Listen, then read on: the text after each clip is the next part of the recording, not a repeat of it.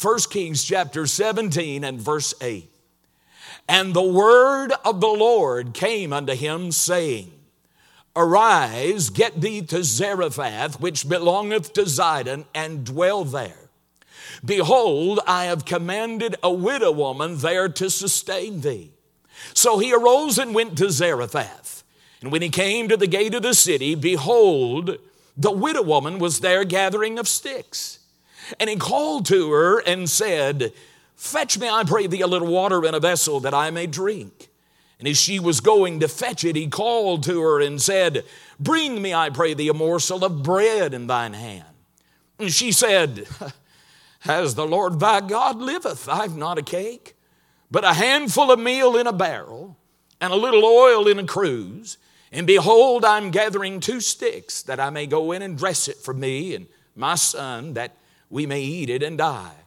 And Elijah said unto her, Fear not, go and do as thou hast said, but make me thereof a little cake first, and bring it unto me, and after make for thee and for thy son.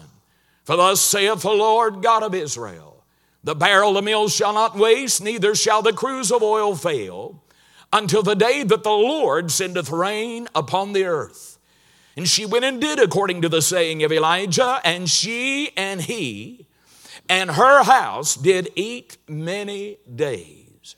And the barrel of meal wasted not, neither did the cruse of oil fail, according to the word of the Lord which he spake by Elijah.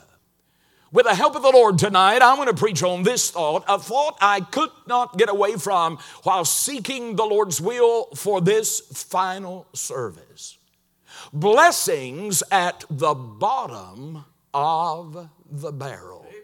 You know, you'll probably hear me make this statement throughout the course of my message tonight.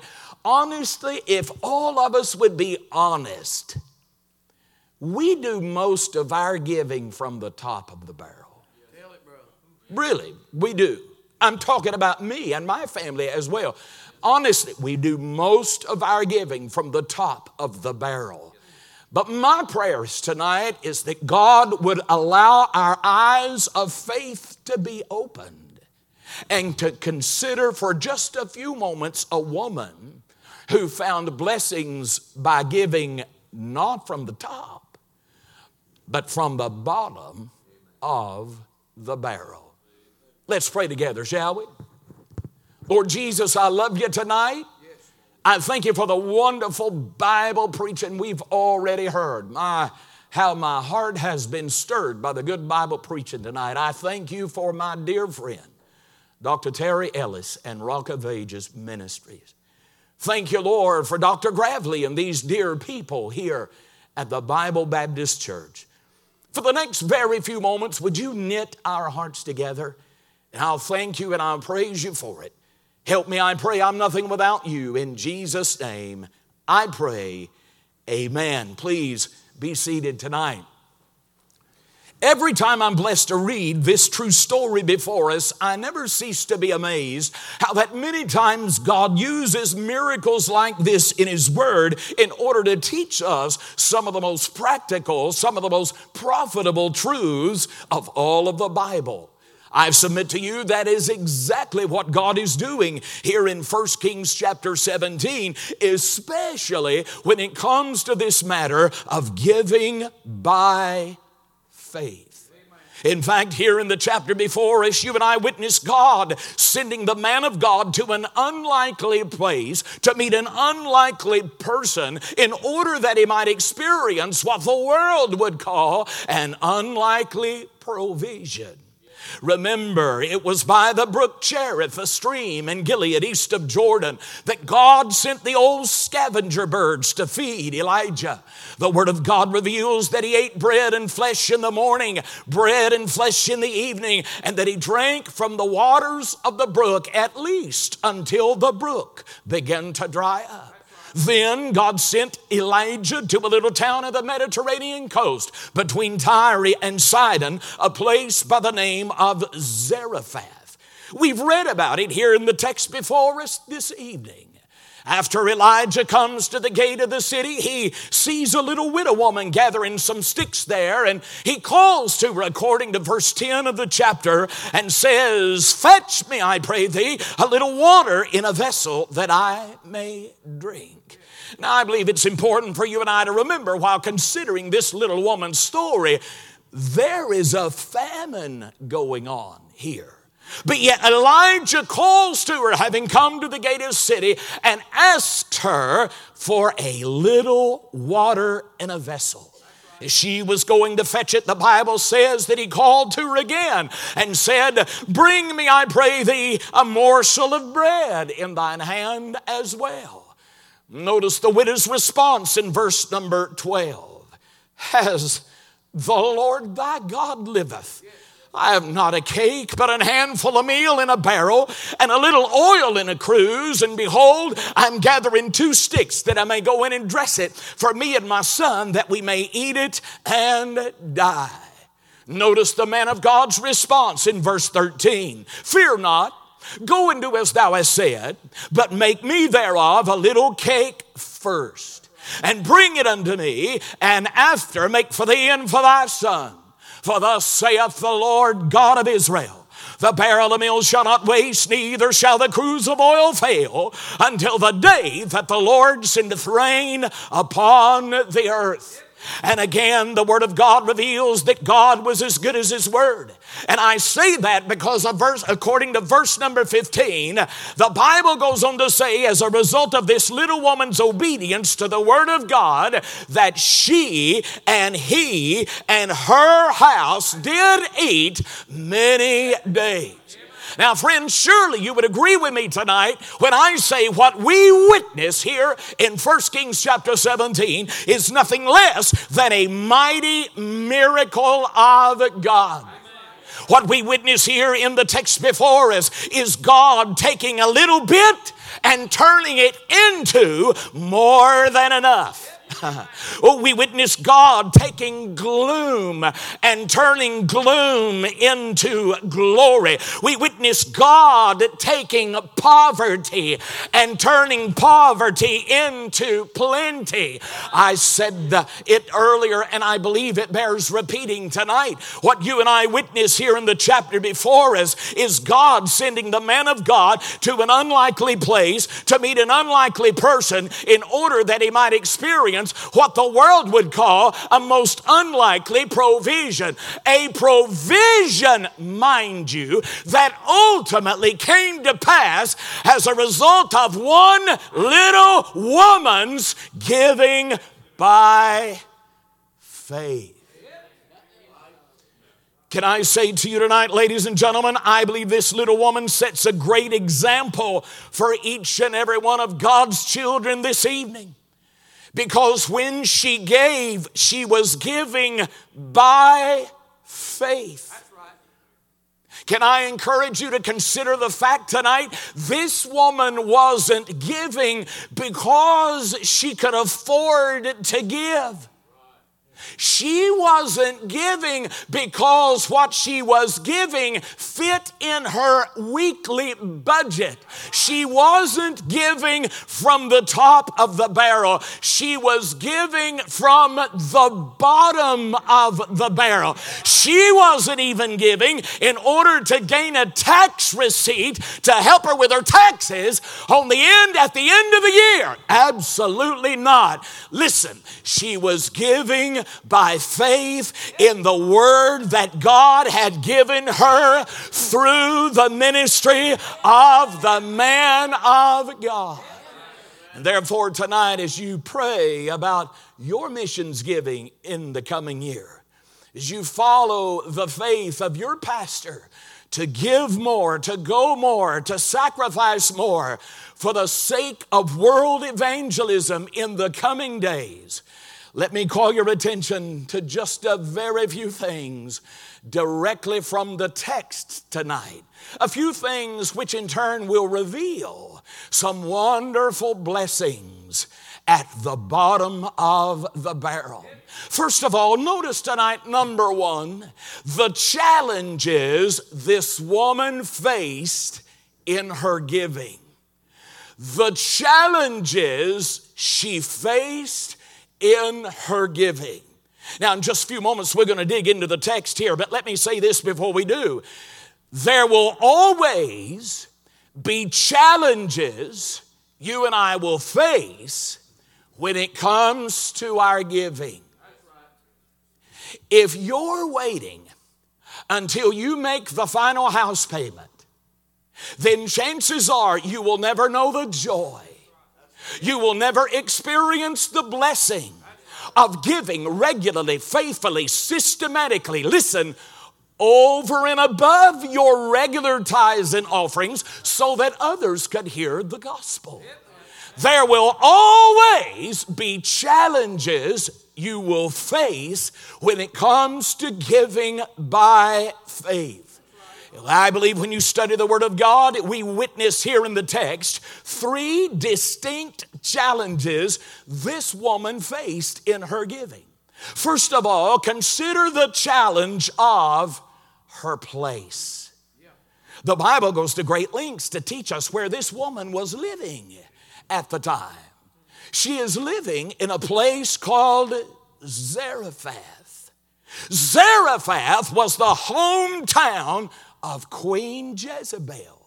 Why, it's no wonder God sent the man of God there, as it would have been one of the most unlikely places that Elijah would have ever gone to seek refuge or provision. And Ahab would have never even given a moment's thought to send investigators to Zarephath. I mean, after all, who wants to live in Zarephath? Zarephath was a Gentile town filled with worshipers of the fertility god Baal. Consider the challenge of this woman's place. She is a widow. She is living in Zarephath. Not only consider the challenge of her place, consider the challenge of her position. The Bible goes to great lengths again to teach us that this woman, she is a widow woman. And it's important as we read and study these verses of Scripture to know and to realize that in this day and hour, in this society, women were largely dependent upon the men in their lives to provide shelter, food, and protection for them. However, the Word of God says this woman's husband had died. Consider the challenge of her position. Verse number 12 goes on to say that this woman had a son. Therefore, she is not only responsible to provide for herself, now she has to provide for her son as well. Consider the challenge of her position. Now, it would be one thing if she was a widow, a poor widow living in Israel. I mean, God makes provision in His law for poor individuals that were living in Israel. Deuteronomy chapter 15 and verse 11. For the poor shall never cease out of the land. Therefore, I command thee, saying, thou shalt open thy hand wide unto thy brethren, to thy poor and to thy needy in the land. But it's important for us to understand tonight that Deuteronomy 15 and verse 11 was the law of God for God's people who were dwelling in Israel. In Zarephath, the people there had no such connection to the law. Consider the challenge of her position. Consider the challenge of her problems. If you're wondering just how poor this woman really is, take a look at verse 12.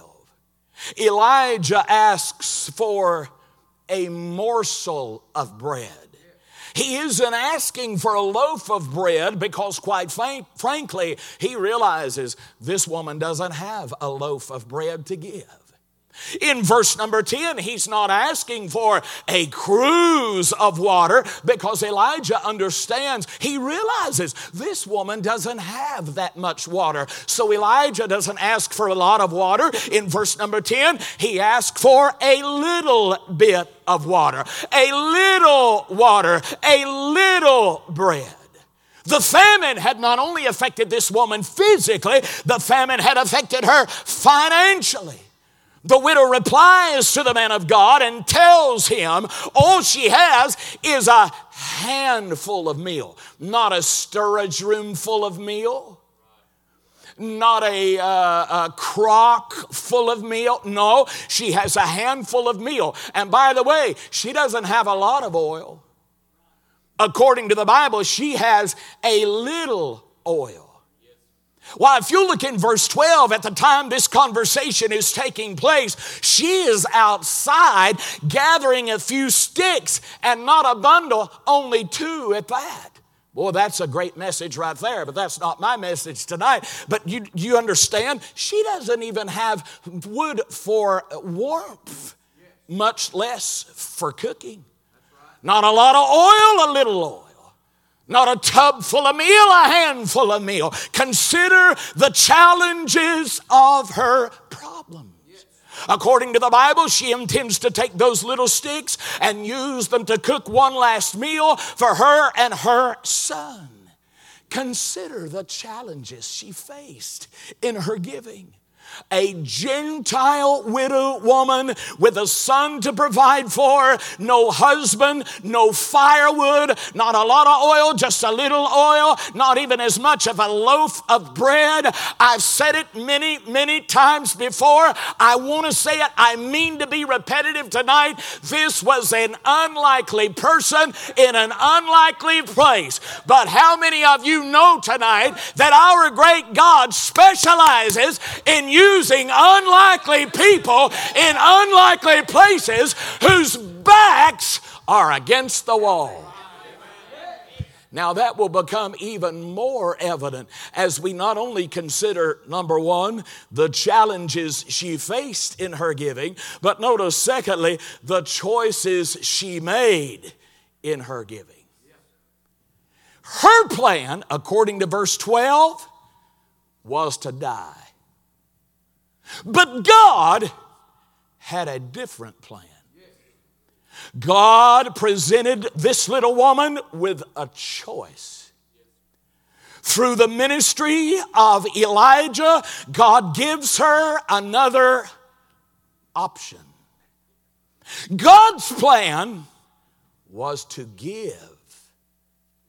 To give or not to give. That was the choice this woman was faced with.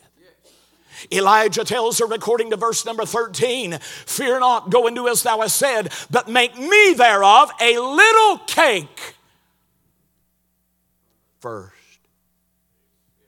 Now, to the casual Bible reader, this would seem somewhat of a conceited request by the man of God.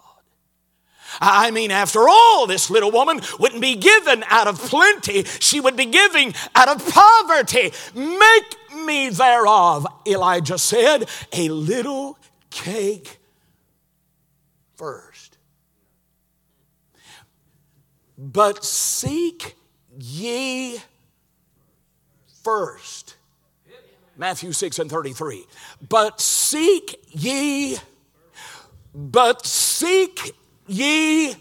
first the kingdom of God and his righteousness and all these other things. And when you study the proper context of Matthew chapter 6 and verse number 33, all of these other things that the Bible speaks of are the daily necessities of life. God says, if you put me first, I give you my word, I'll make sure that everything you need will be provided. It's as simple as that. Now, either you believe that, friend, or you don't. But for those of us that dare to believe the Bible, can I just go on record? And I want to say it loud enough to wherever devil and imp of hell can hear me say it. I believe the Bible.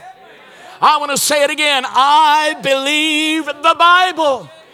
God wasn't going to force this woman to be a giver, just like God isn't going to force any of us to be givers as well. No, the choice was the woman's.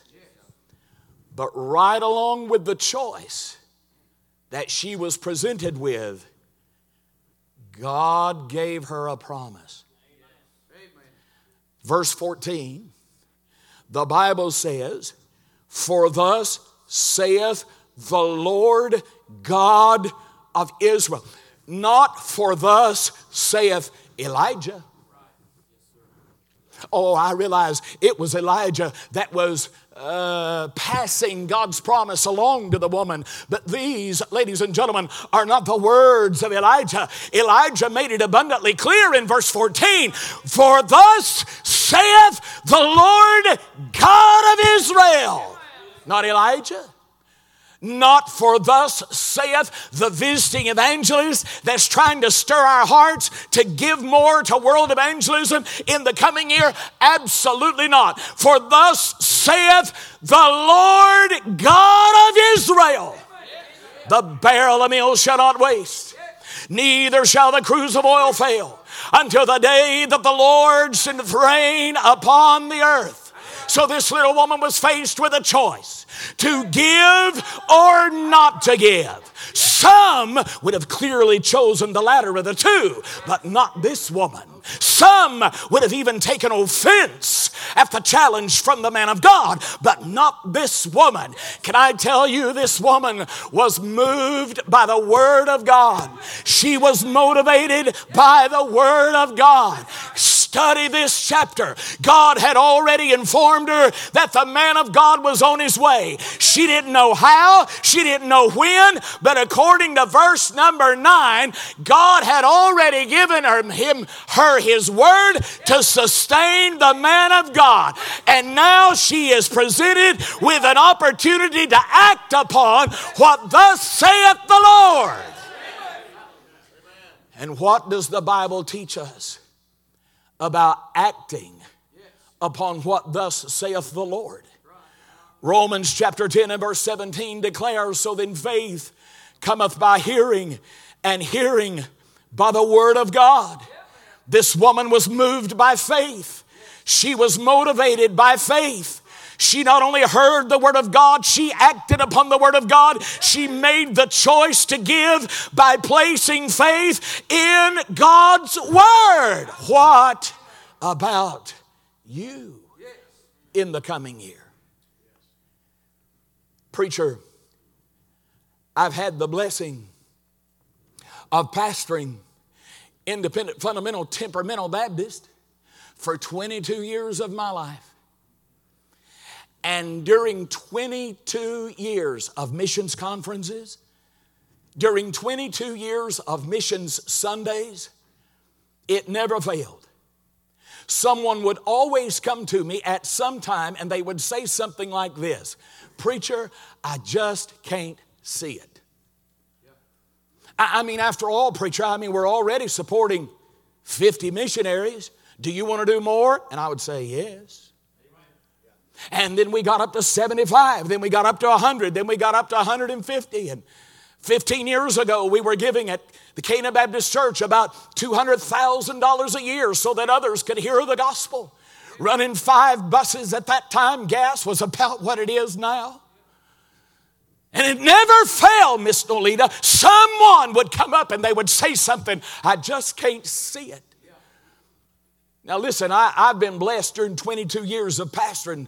I've served with some wonderful deacons. And I remember one of the deacons I had at the second church I pastored in Statesville, North Carolina. He loved me and I loved him, but he just couldn't see it. He would say to me, he said, preacher, we're getting ready to build a brand new auditorium. You've already led us into borrowing $250,000. We have that much saved up, and it's going to take even more. You want to run all these buses. What in the world are we going to, how in the world are we going to, we just can't see it. Well, I got news for you. If you could see it, there'd be no faith to it. The Bible says in Hebrews chapter 11 and verse number 1, now faith is the substance of things hoped for, the evidence of things not seen. I'm sure this little widow woman would have never seen it looking through her physical eyes. But when she opened her eyes of faith, having heard the word of God, she saw little turning into much. She saw poverty turning into plenty. She didn't see despair. She saw deliverance, but only as she opened her eyes of faith. And by the way, can I just say this?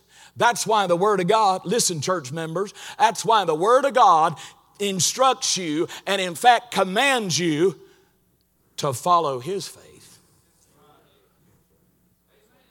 Preacher, I just can't see it. Now, correct me if I'm wrong. I think you guys are getting ready to build a new auditorium. That's exciting.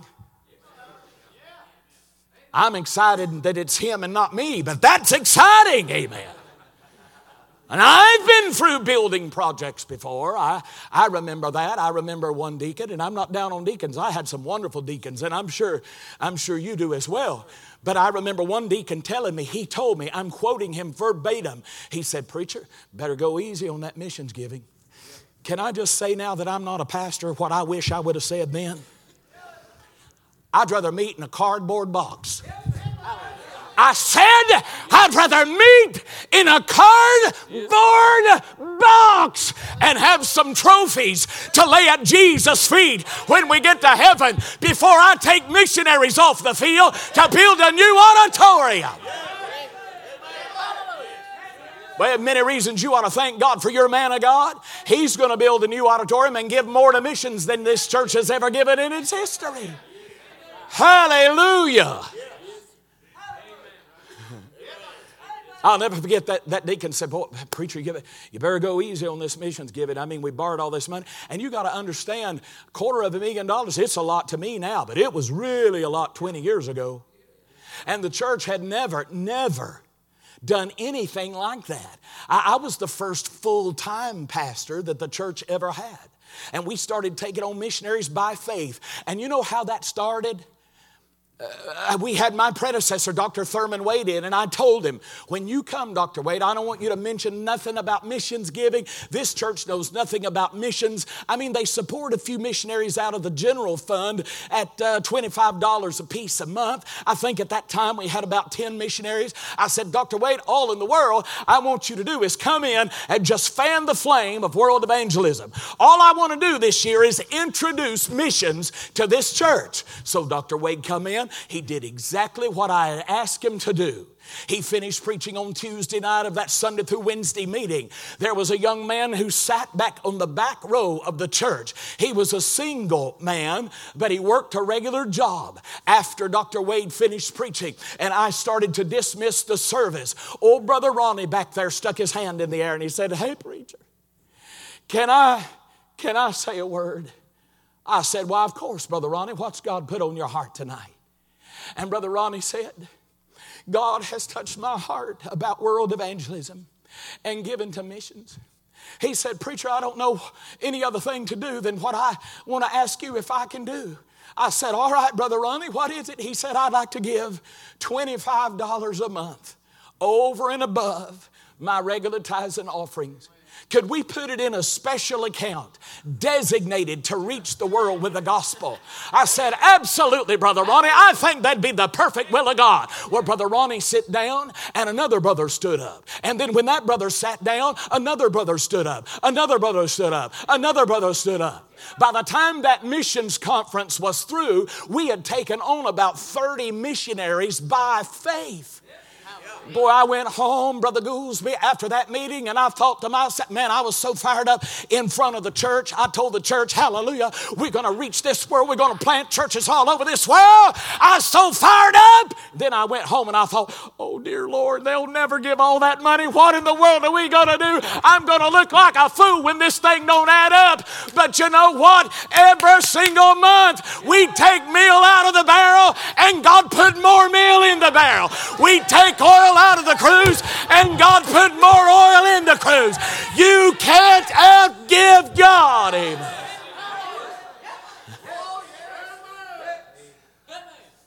By the way, We built that church.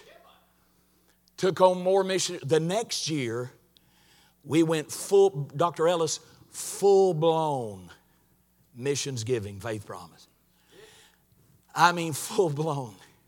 We took on about another 4. I remember calling up Dr. Wade and Dr. D. Hamby at Macedonia saying, look, I need 30 missionaries. Send me the names. What are you going to do? I'm going to support every one of them. Send me every name of missionaries that you have that need support. And we took them all on. And by the way, that $250,000, we paid off in 3 years. Giving more money to missions than we've ever given before. But that wasn't forced on us, Brother Hewitt. God presented us with His Word, and then God gave us a choice. Then we had to act upon what God said by taking a step of faith. Why, it's no wonder the Bible says in Hebrews 11:4, by faith Abel offered unto God a more excellent sacrifice than Cain. It's no wonder Hebrews 11:5 says, by faith Enoch was translated that he should not see death. It's no wonder Hebrews 11:7 says, by faith Noah, being warned of God of things not seen as yet, moved with fear, prepared an ark to the saving of his house.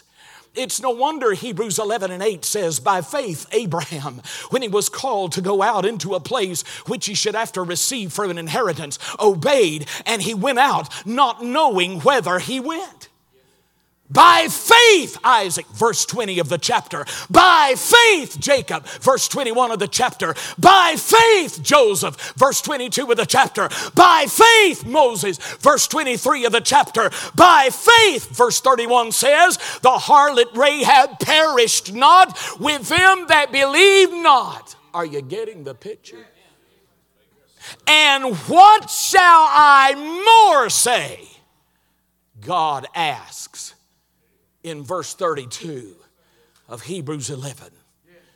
For the time would fail me.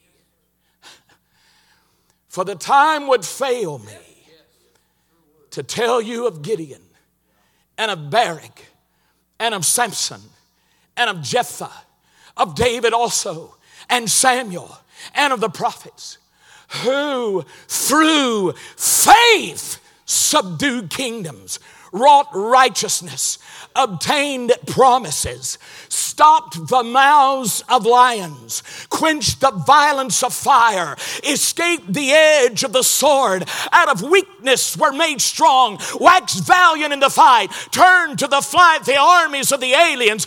Women received their dead raised to life again, and others were tortured, not accepting deliverance, that they might obtain a better resurrection.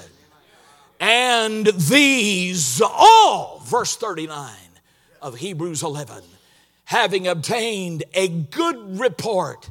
How? Through faith.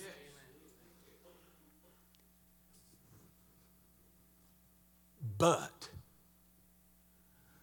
without faith. Verse 6 says, it is impossible, not highly unlikely, but impossible to please Him. For he that cometh to God must believe that He is, and that He is a rewarder of them that diligently seek Him. This dear woman in the text experienced blessing after blessing. She experienced supernatural provision in the midst of a devastating famine because God honored her faith. That's why in closing we not only see the challenges she faced in her giving, the choices she made in her giving, but we finally see the cheer she experienced as a result of her giving as well. According to verses 15 and 16, she went and did according to the saying of Elijah. And she and he and her house did eat many days and the barrel of meal wasted not. Amen? Neither did the cruse of oil fail, according to the word of the Lord, which he spake by Elijah. As the widow obeyed God, as the widow exercised her faith in giving, God honored his promise. She'd take a handful out, God would put another handful of meal in. She'd pour a little oil out, God would put a little more in the cruse. God always honors his word. And can I tell you, Bible Baptist Church, I know you know this, your preacher preaches this, but God has given you a promise. Philippians 4:19. But my God shall supply all your need according to his riches in glory by Christ Jesus. Let me remind you tonight, ladies and gentlemen, Philippians 4:19 isn't a promise to whosoever. Philippians 4:19 even isn't a promise to the entire family of God. If you're not a giver, Philippians 4:19 is off limits to you. Philippians 4:19 isn't a promise to the stingy or the selfish. Philippians 4:19 isn't a promise to those ministry misers that are looking to hoard up large amounts of money for the Antichrist to get after the church has been raptured from the earth. Philippians 4:19 was a promise that God made to a church that cared for others by getting others the same gospel that had changed their lives. The blessing for this little woman, brother, it wasn't at the top of the barrel. It was at the point in the barrel that she had to exercise her faith. You remember what Paul said about that church of Philippi, which, by the way, is one of those Macedonian churches that Brother Ellis and I preach about every week of our lives in 2 Corinthians chapter 8. Paul said of the church of Philippi, they sent what? Once and again. Isn't that what the Bible says? Once and again unto his necessity. You know what that means? When God put money in the missions account, they'd send it on to Paul. And when they sent it on to Paul, God put more in the account. Then they'd do it again. Then God do it again. Then they'd do it again. Then God do it again. God would give through them to give what he would have never given to them to keep. They learned the joy of giving from the bottom of the barrel. I'll share this true story with you and I'm through. I had the blessing of pastoring Canaan Baptist Church of Covington, Georgia for the last 12 years of the 22 years that I pastored. I think it was while I was pastoring there that I met your pastor. We became friends. That was a long time ago. I've been in missions now for about 7 years. So that was about 19 years ago when I first got to Canaan. And when I first got to Canaan, the church had gone through a tremendous hard time. I mean, Brother Goolsby preached for us, I guess, just about every year that I was there. And he really saw the church progress. He was there when, listen, we only had a handful of people. And when you got a 600-seat auditorium and you're running about 75, 80 on a Sunday morning, I did a whole lot of preaching to the Wood family because the pews were made of wood, and that's who I preached to every Sunday. But I'll never forget when I went to the church was about $400,000 in debt. $400,000 in debt. And Miss Dolita, I'm telling you, when I got there, we had $4,000 in the bank. I knew when I went that I would more than likely, and I was fine if I had to do this, get a job. So just to supplement the income because the church couldn't afford to do any more than that. But nevertheless, Cassie and I we knew beyond a shadow of a doubt that's where God would have us to go. Not long after I was there, I got the men of the church together, and interest rates were falling at the time. And I said, fellas, I think we could refinance our debt and we could make the debt more manageable. Now God had graciously provided every single week. And by the way, I never did have to get a job. God just miraculously provided every single month. And so we eventually refinanced the buildings, or at least we tried to. I called SunTrust Bank in Atlanta, Georgia, and they came out to our property. They walked the property with me. They wanted to see the giving records of the church. I sort of felt strange handing them the giving records because I thought, well, this will probably seal our doom. And he looked at the giving records of the church and he said, Mr. Caudle, I noticed that you have over the last 5 or 6 years, and by the way, that was before I got there, you've had a tremendous loss of giving units. And I said, giving units? What? Oh, you mean people? Yeah, there's tremendous loss of people. We call them people around here. You call them giving units at SunTrust. We call them people around here. He said, well, what is your plan? This is exactly what he said. What is your plan to turn the church around financially? That's what he asked. It's a fair question.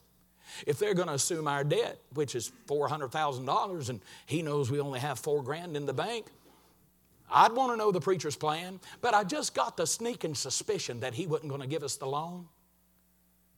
So I loaded his wagon. I said, sir, my plan is to take on missionaries. My plan is to do the work of God. Because God gave us a promise in Philippians 4:19, if we would get busy caring about others, if we would get busy giving from the bottom of the barrel as opposed to from the top of the barrel, God would bless it, and He's promised that He would supply all of our need.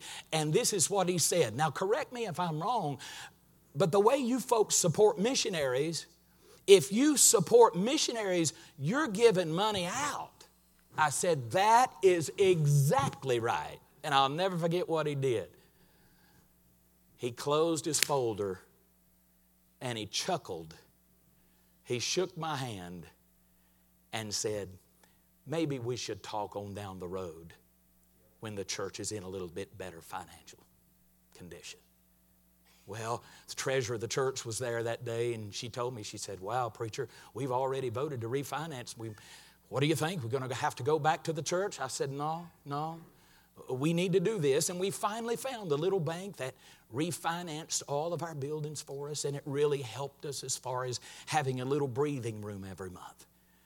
But not long after that, my predecessor, Dr. Thurman Wade at Macedonia, came, and he was preaching on a mission Sunday at the church. And I was sitting there enjoying the service like I've enjoyed the service tonight.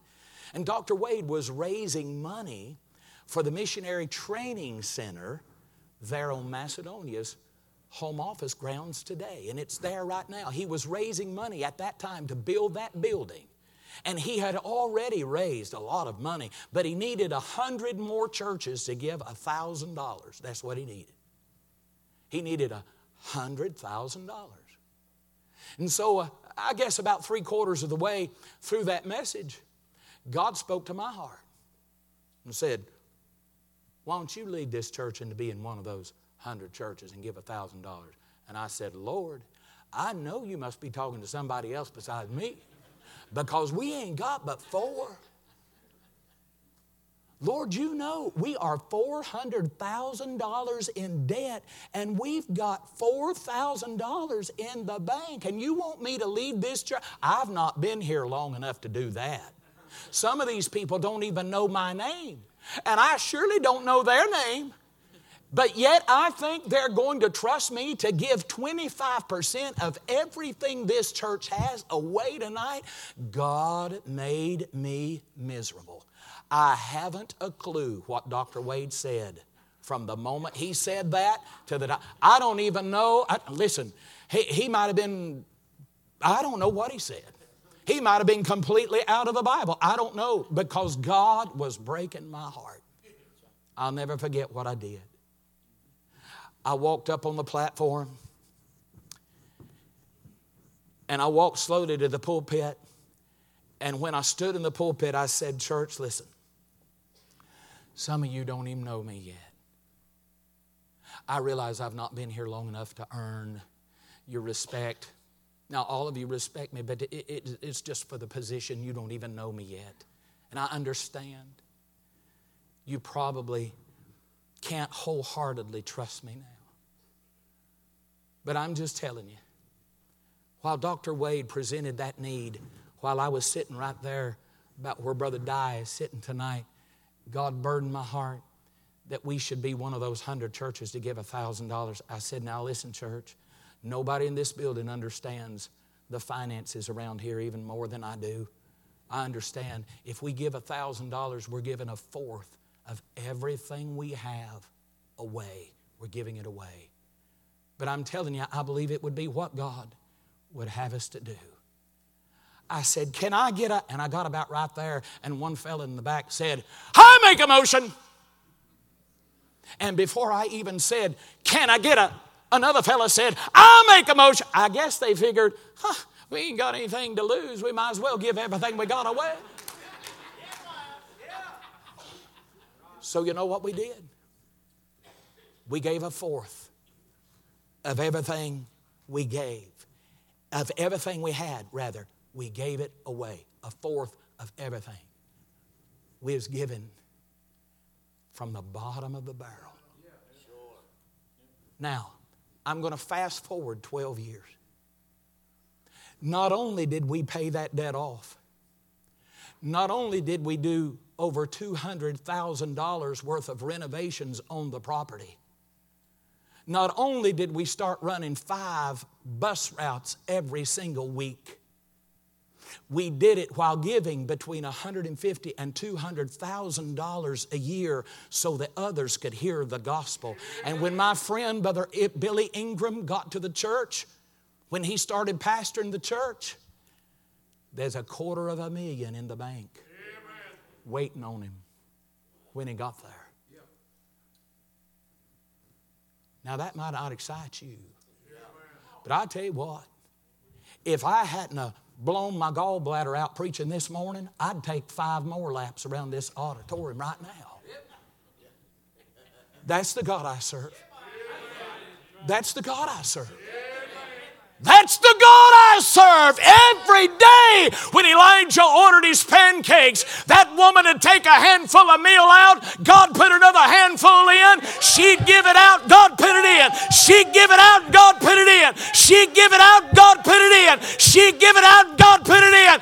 You want the blessings of the Lord? You want to know something about the touch of God, the power of God? Learn to give from the bottom of the barrel. There are blessings at the bottom of the barrel. You've listened so well. Would you bow your head with me? I wonder if there are some Christians here at the Bible Baptist Church tonight that would just love to come and pray about your missions giving for the coming year. Oh, every church does it differently. I respect that. I enjoy that. We're all independent Baptists. It's one of the joys of being an independent Baptist. But one thing's for certain, your pastor has certainly given you an opportunity as a church to exercise your faith when it comes to giving.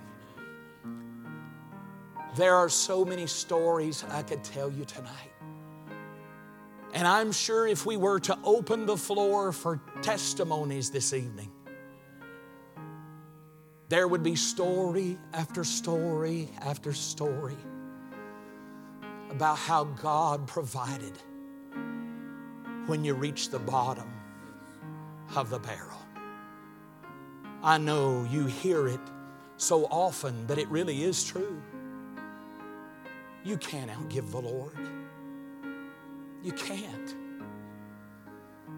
Lord, I'm so thankful that Cassie and I have the privilege of giving over and above our regular tithes and offerings every month through our local church so that others could hear the gospel. And we have been blessed to experience the joy of giving from the bottom of the barrel. on many, many occasions. How about you? God has given you a choice. Oh, He's not going to force you to give, but He sure has presented you with a wonderful choice that needs to be made, to give or not to give. There's nothing wrong with retirement accounts. Go to the ant, thou sluggard, consider her ways and be wise. Nothing wrong at all with retirement accounts. But I'll tell you this, I'd hate to think I'd have more invested in this temporary world than what I had invested in the world to come.